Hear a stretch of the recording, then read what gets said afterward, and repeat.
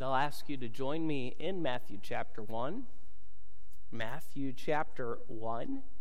And we'll also look at John 3 in just a little while, if you'd like to find your place there now. Also, Matthew chapter 1, as well as John 3.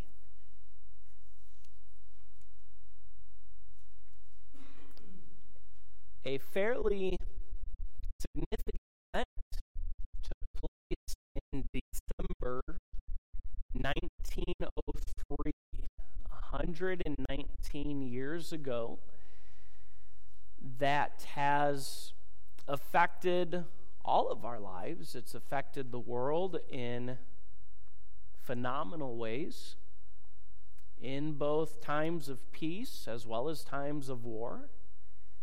It's affected transportation across the globe. Ever since this event took place, actually here in North Carolina, 119 years ago. Anyone have an idea of what event that would be? The Wright brothers. I saw some of you mouthing it. The Wright brothers flew, as they called it, their flying machine.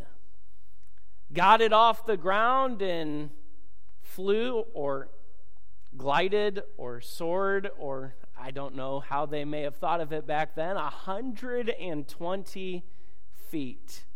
And wouldn't you agree that that event has changed the world in a lot of ways?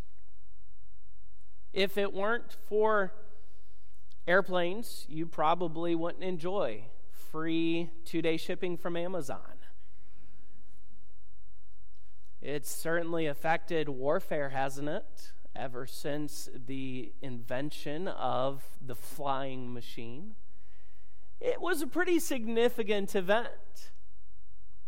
And after they succeeded in getting their flying machine off the ground and soaring 120 feet before touching back down and not dying, they sent a telegraph to their sister Catherine very excitedly. The telegraph message, of course, were usually pretty brief, and their telegraph message to their sister Catherine simply said, "We have actually flown 120 feet. We'll be home for Christmas." In excitement, Catherine, of course, there's not television. Nobody is there on that day when they made this attempt, recording and shooting it across the world for us all to see. Catherine, with excitement, ran down to the local newspaper editor, and with excitement, she handed him that slip of paper on which the telegraph message was scripted. And he looked at it, and you would think, especially as a newspaper man, exciting to have the story firsthand, the first one, exclusive to his little country town newspaper. But he glanced at and read the message and said these words, "How nice, the boys will be home for Christmas." He completely missed the big news of the telegraph, wouldn't you say? Completely missed that man had actually flown. He totally missed the big news.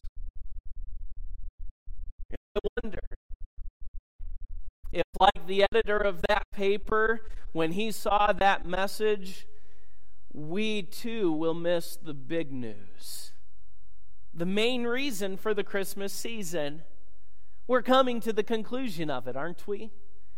Today is Christmas Day. We've made it. It's here. And if you don't mind me saying, as often happens come Christmas morning, some of you look a little more tired than normal. And that's usually the way the Christmas season plays out, isn't it? With all the hustle and bustle, with all of the events of the season and even the day, with all the get-togethers and all the meals and all the parties and just all that we do, all of which is fine. But I wonder if in the hustle and bustle of the season and even the day, we miss the big news that this day is about Jesus. I get the sense that many of us in this room today need to be reminded of the wonder of this day and the hope, the joy, the peace, and the love that Jesus brought with him.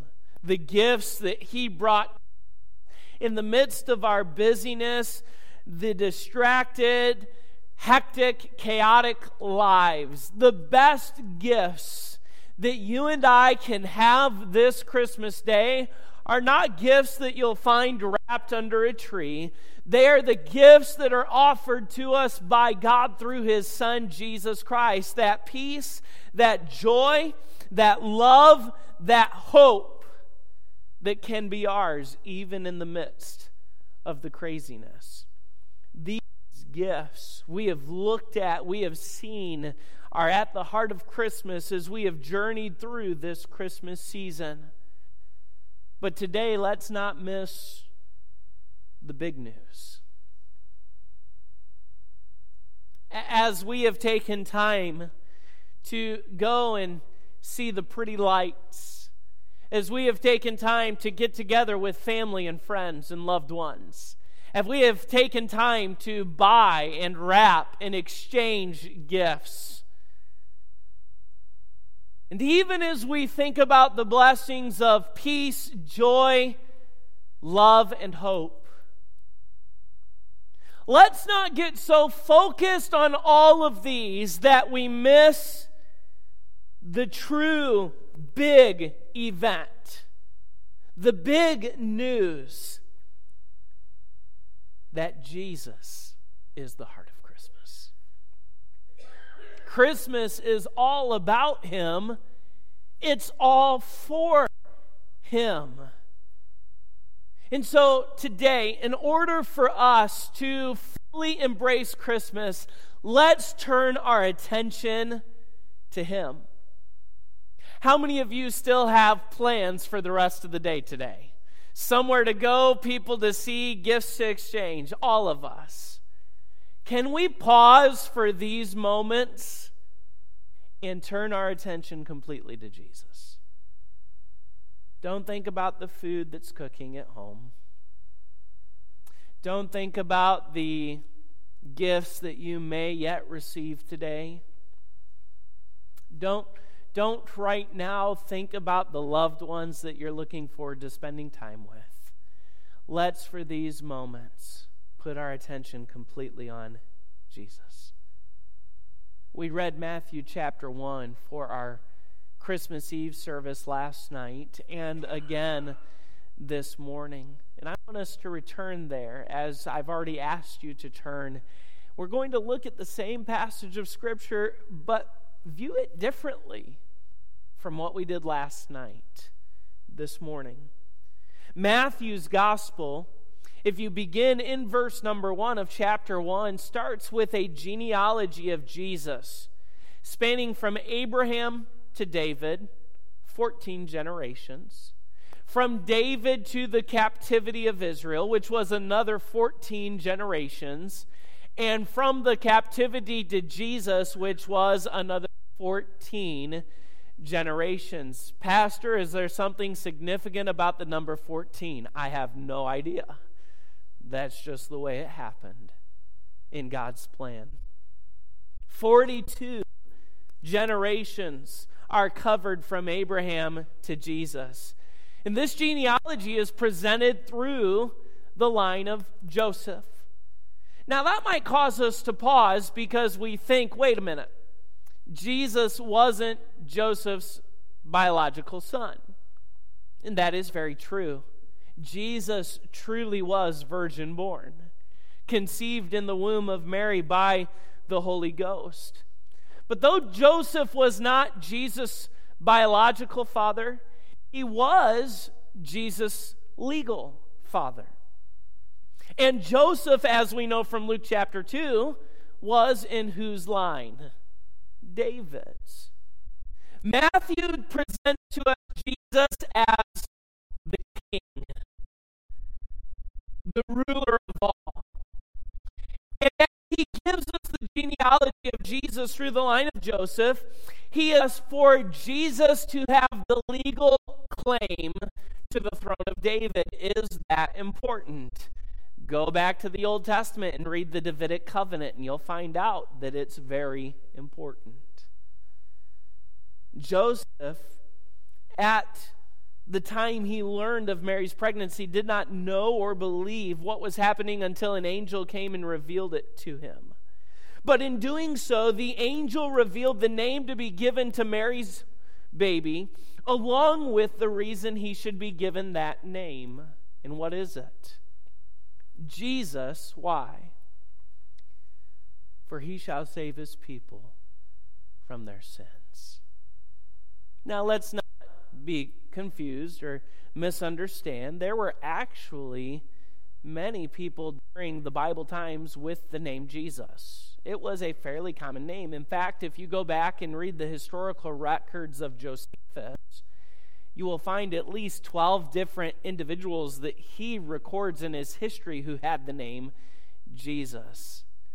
But this Jesus is set apart. The name literally means Yahweh or Jehovah is salvation. And the angel declared to Joseph, he will have that name because this child, the virgin-born child, this child that will bear a name that is above every name, will save his people from their sins.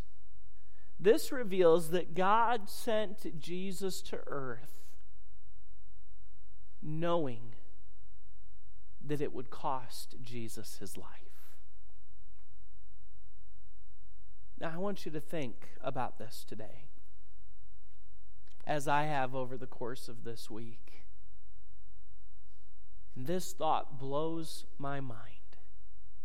If God sent Jesus to save his people from their sins, if God sent Jesus to this world knowing that it would cost Jesus his life, then think about this reality, that God sees me and he sees you as worthy of the sacrifice of his Son. Does that blow your mind? Now, we don't mean worthy in the sense of that we've earned it in some way, but worthy in the sense that he loves us that much and wants a relationship with us. God is so concerned.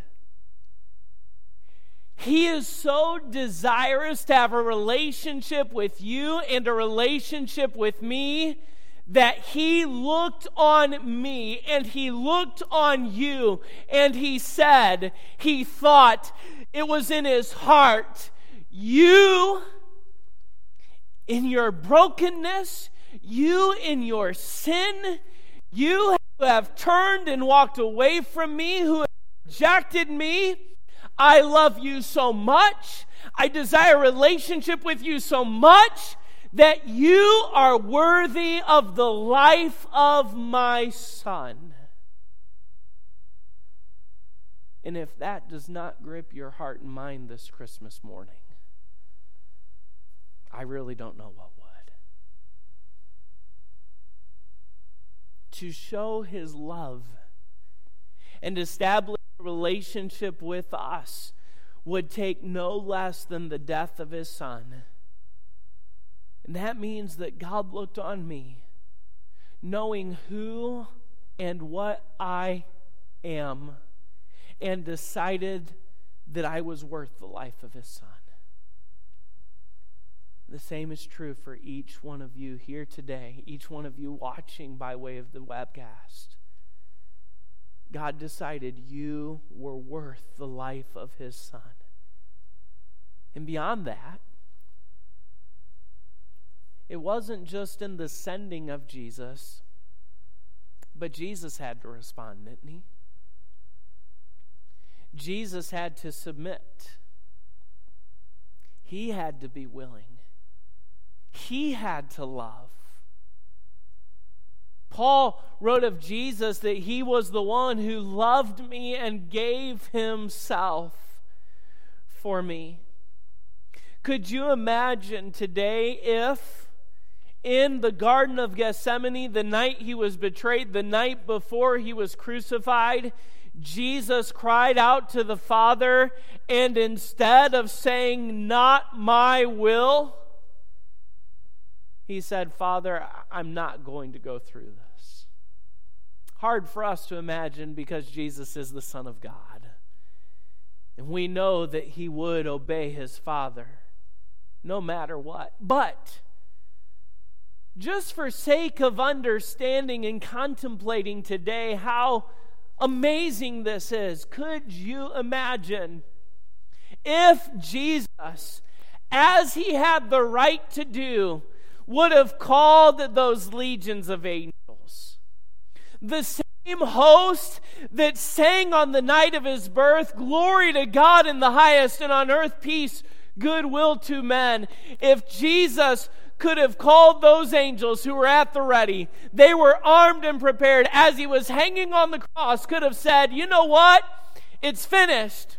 Not the way that he did. If he had said, "It's finished, I'm done, get me off this cross, angels come, destroy them all," don't you agree that that's what we were worthy of? That's what we had earned. But Jesus didn't do that. In submission to his Father, he willingly and lovingly came to the cradle and went to the cross. So often during the Christmas season, we think of that baby in the manger, and that is why we celebrate. The incarnation, God with us, is an amazing truth. But friends, don't forget that even as that infant laid in the manger that was his cradle, the cross shadowed over him. He arrived in a cradle, but he accepted the cross. He came and was laid in that manger, but he was also laid upon a cross where he was nailed there for us. And that makes Jesus the heart of Christmas. How does the Scripture show Jesus as the heart of Christmas? From Matthew chapter 1, let me share these truths with you. Number one is this: Jesus reveals the heart of God for man. As Matthew shares this genealogy, he focuses on Jesus as the long-awaited fulfillment of God's promise.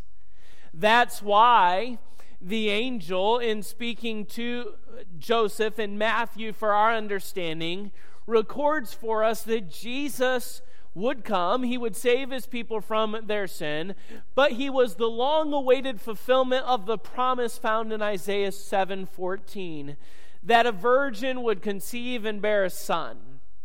Jesus is the fulfillment of that promise. And it took an angel speaking to Joseph in a dream to convince him that Mary's pregnancy was not a reason to call off their wedding.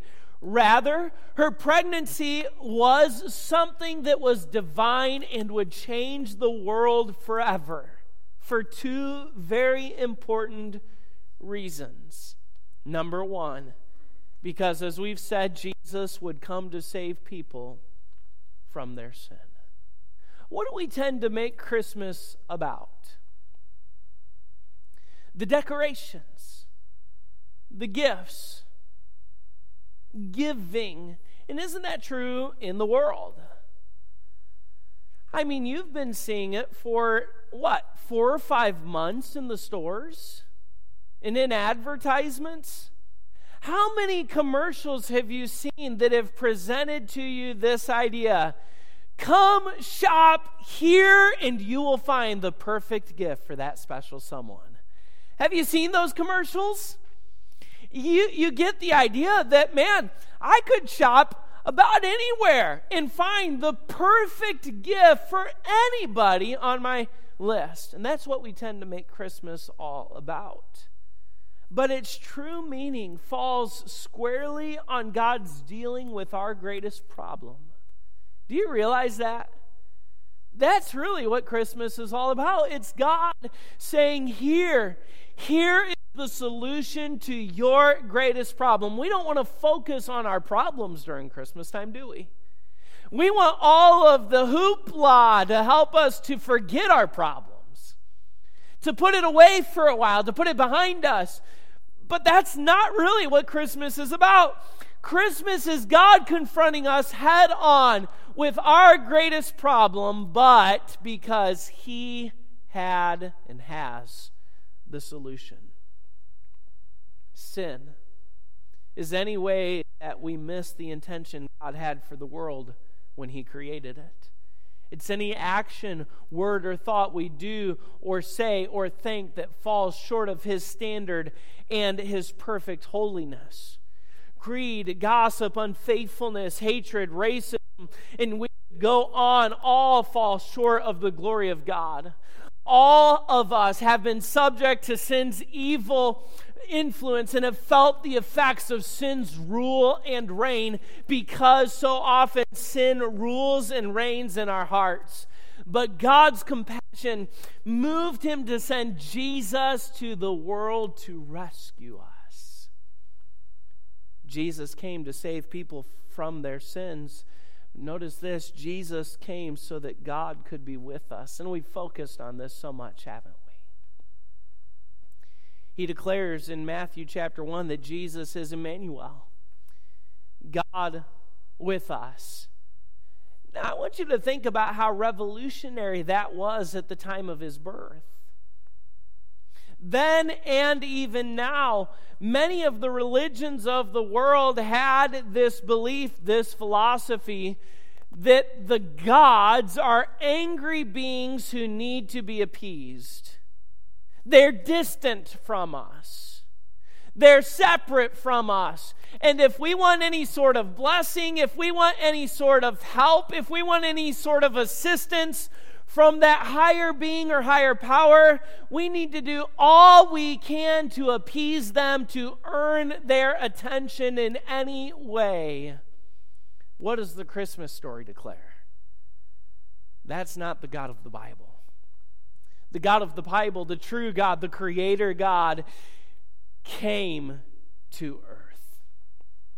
He became one of us because He wanted to be near to us.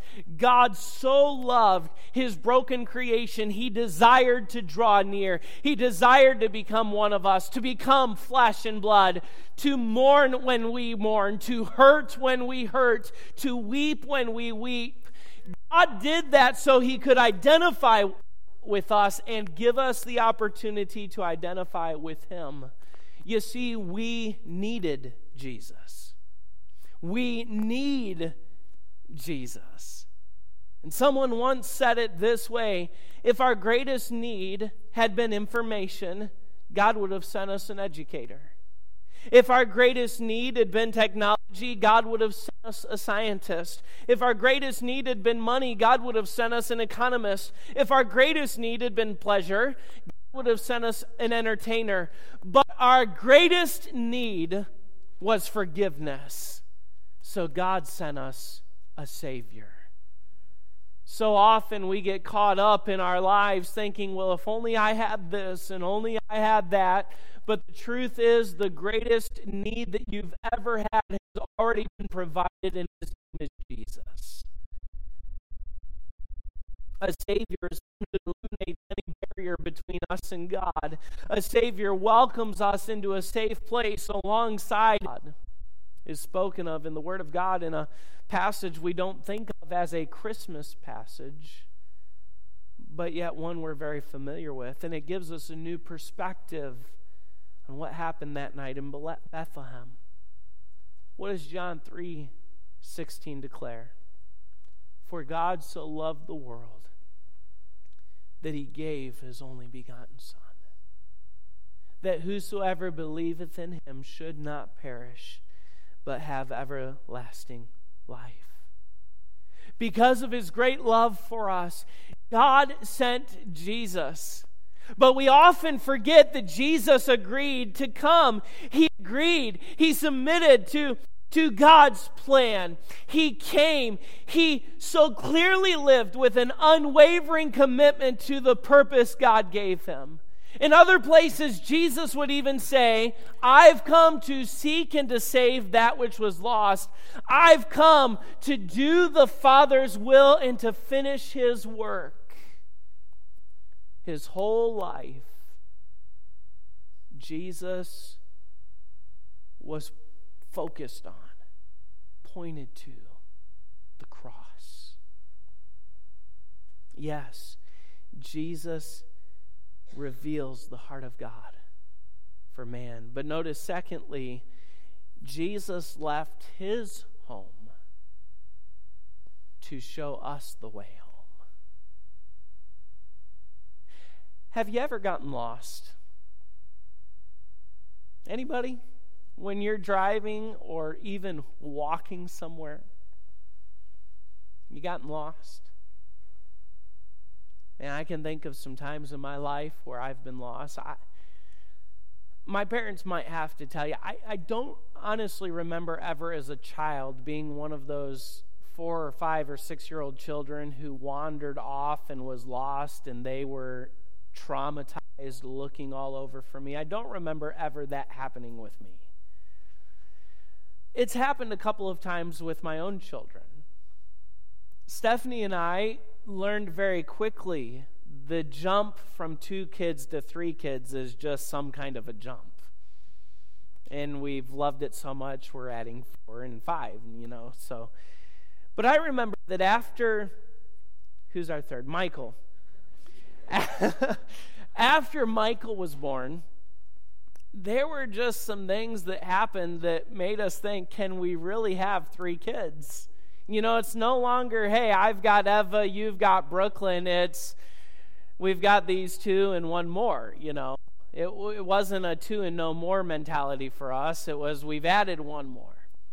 And I remember one day, Stephanie was in the house, and as far as I knew, all 3 of our children were in the house with her until Brooklyn came out on the back patio where I was working on a project, a wood project of some kind. I don't remember what, but it was a wood project. And she was literally right next to me. And of course, remember, at this time, Brooklyn's about, how old was she then? She was about 3 and a half. And she was right next to me. 30 seconds later, Stephanie walks out of the house and says, where's Brooklyn? I said, well, she's right here. And I looked, and Brooklyn was not right there. And this was back when we lived on Old Wilson Road. And many of you had been to that house and know kind of how that road was, that curve that came around, and people had accidents there all the time. It was horrible. I looked, and Brooklyn wasn't there. And I started to panic. It was a big property when we lived there, and I'm looking around the yard, and I'm yelling for her, and suddenly I heard Brooklyn's voice as if in the distance. And I came around the side of the house. We'd been in the back of the house, came around the side of the house, and I looked that way, and Brooklyn had crossed Old Wilson Road at that curve, went to the house over there, and was swinging on those people's swing set. And I started yelling, Brooklyn, Brooklyn! And doesn't Brooklyn, her little 3-year-old legs, jump off the swing and start running back toward me? And I'm like, no! Don't cross the road! I was a little panicked. As a college student, flying home one summer after I had been on Truth Alive, typically, often when my dad would buy tickets for me to return home, we would go to Milwaukee Airport or Chicago O'Hare Airport, but the college took care of buying that ticket since I'd been out serving over the course of the summer, and instead of Milwaukee or Chicago O'Hare, they bought me a ticket to fly into Midway Chicago Airport. If that doesn't mean anything to you, you hear about how bad Chicago is in the news. Midway is on the bad side of town. It's not the part of Chicago that you want to frequent, let alone visit. Well, my mom and dad came to pick me up, and I remember my mom was driving, and as we were leaving Midway Airport, I don't even remember what we were using for directions. Of course, we didn't have cell phones back then. I don't know if Dad had printed off MapQuest directions or something, but I'll say we, I won't say who. We took a wrong turn. And we ended up in this back alley in downtown Chicago where you do not want to be. We were a little lost. And someone, the person who was driving, started to come to a stop in the middle of this alley so we could figure out. And the others in the car both yelled, "No! Keep driving! Don't stop!" You don't want to stop here. You know what it is to be lost. I want you to think of it in just a life sense. For many this Christmas season, people are living lives of no direction, carelessly making decisions that put them in danger and keep them far from God. And I wonder if that's true of anyone here today. Even as believers in Jesus Christ, we can be guilty of that, can't we? Just going on with no direction, making decisions with seemingly no thought for where we're headed and where it's going to take us. But Christmas is God's way of leading us by His grace to Himself. Through Jesus, He provides for us to come to Him, or if need be, to come back to Him.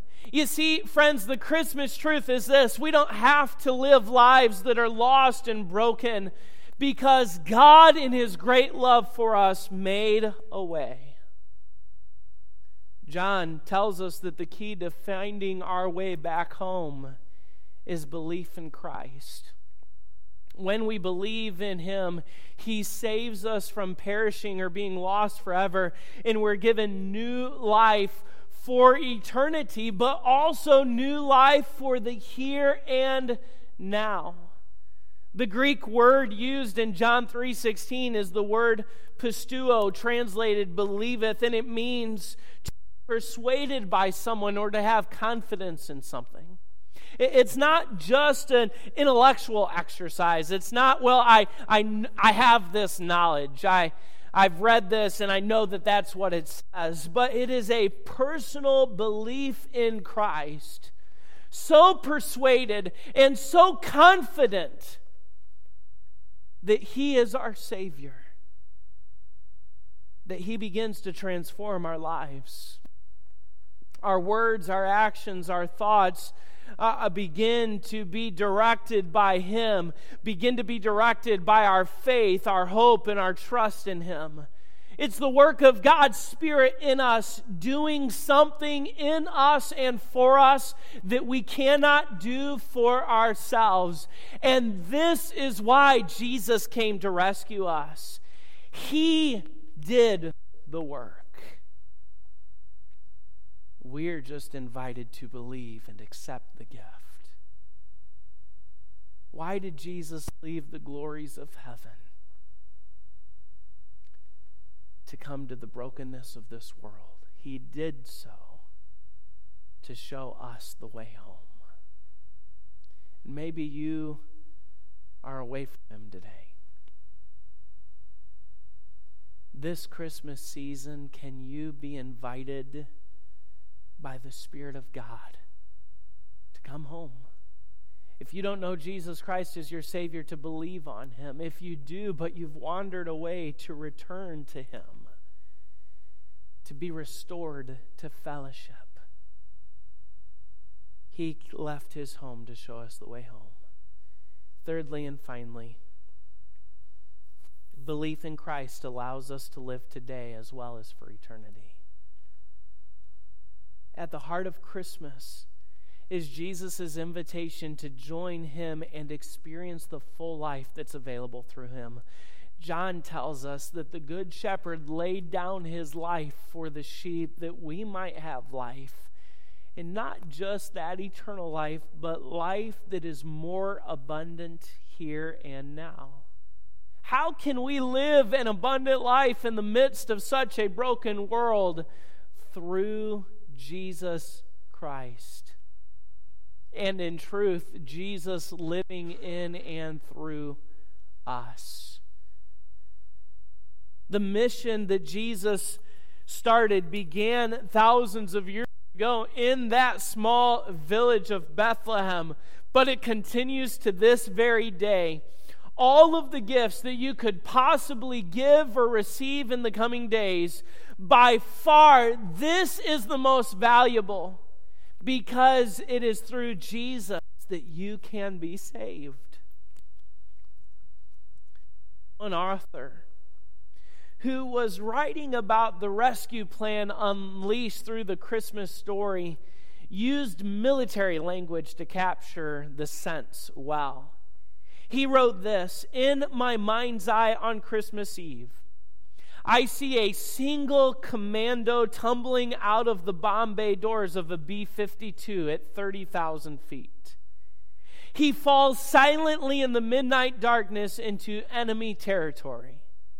Satan sleeps, not knowing that he, Jesus, will organize a rebellion.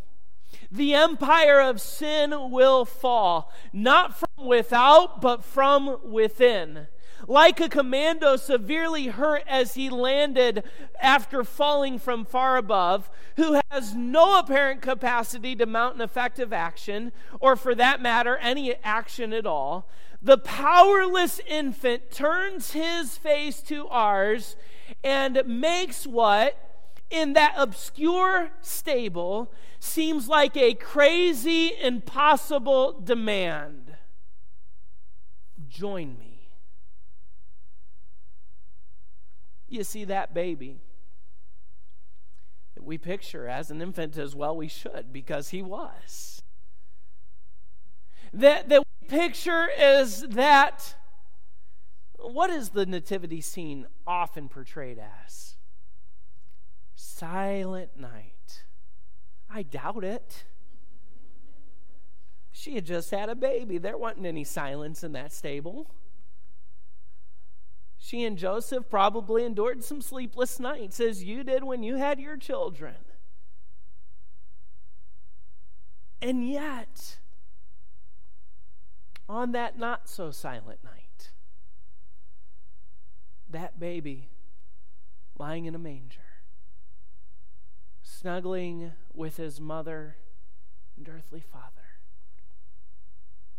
was none other than God, robed in human flesh, come so that you and I could have lives of purpose today and have the hope for eternity forever.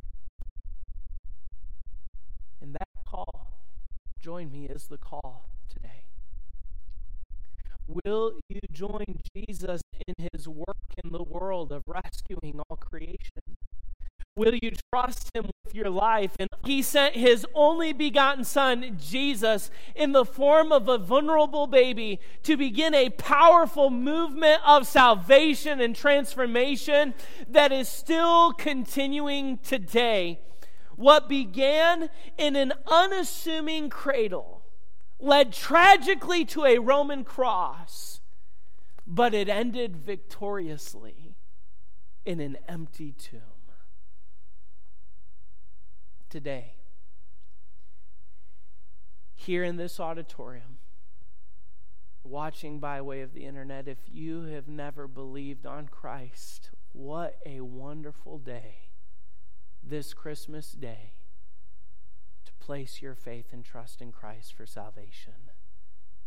And if you know the Lord Jesus Christ as your Savior, how will you respond to him this Christmas day?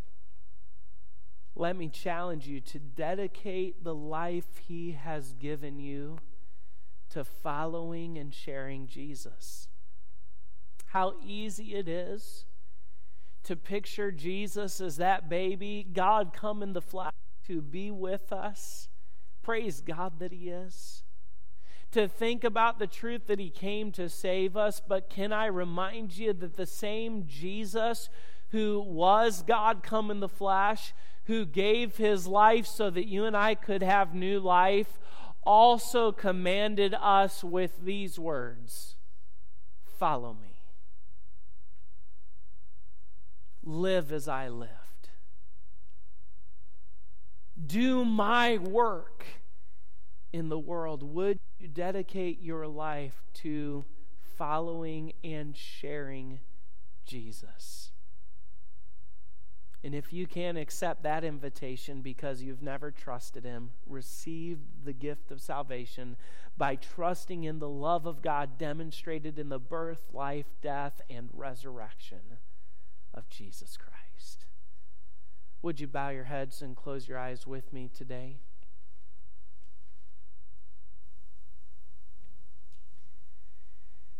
As we begin, I want to issue an invitation to those of you who may not know Jesus as Savior, whether here in this auditorium or watching or listening online.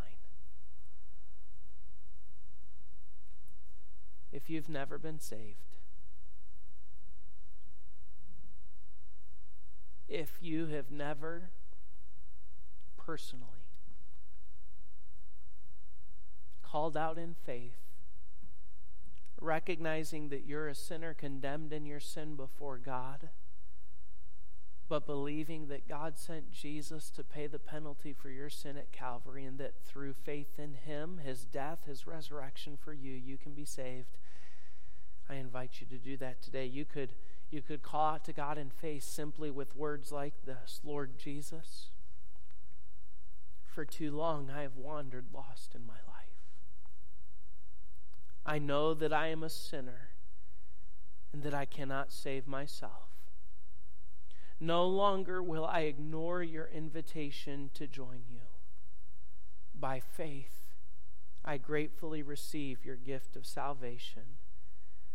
I trust Jesus as my Savior. I believe, Jesus, that you are the Son of God who died on the cross for my sin and rose from the dead the third day. Thank you for bearing my sins and giving me the gift of eternal life. I believe on you. Whether with words like that or the words of your own heart, if you cry out in faith today, the Bible declares, for whosoever shall call upon the name of the Lord shall be saved.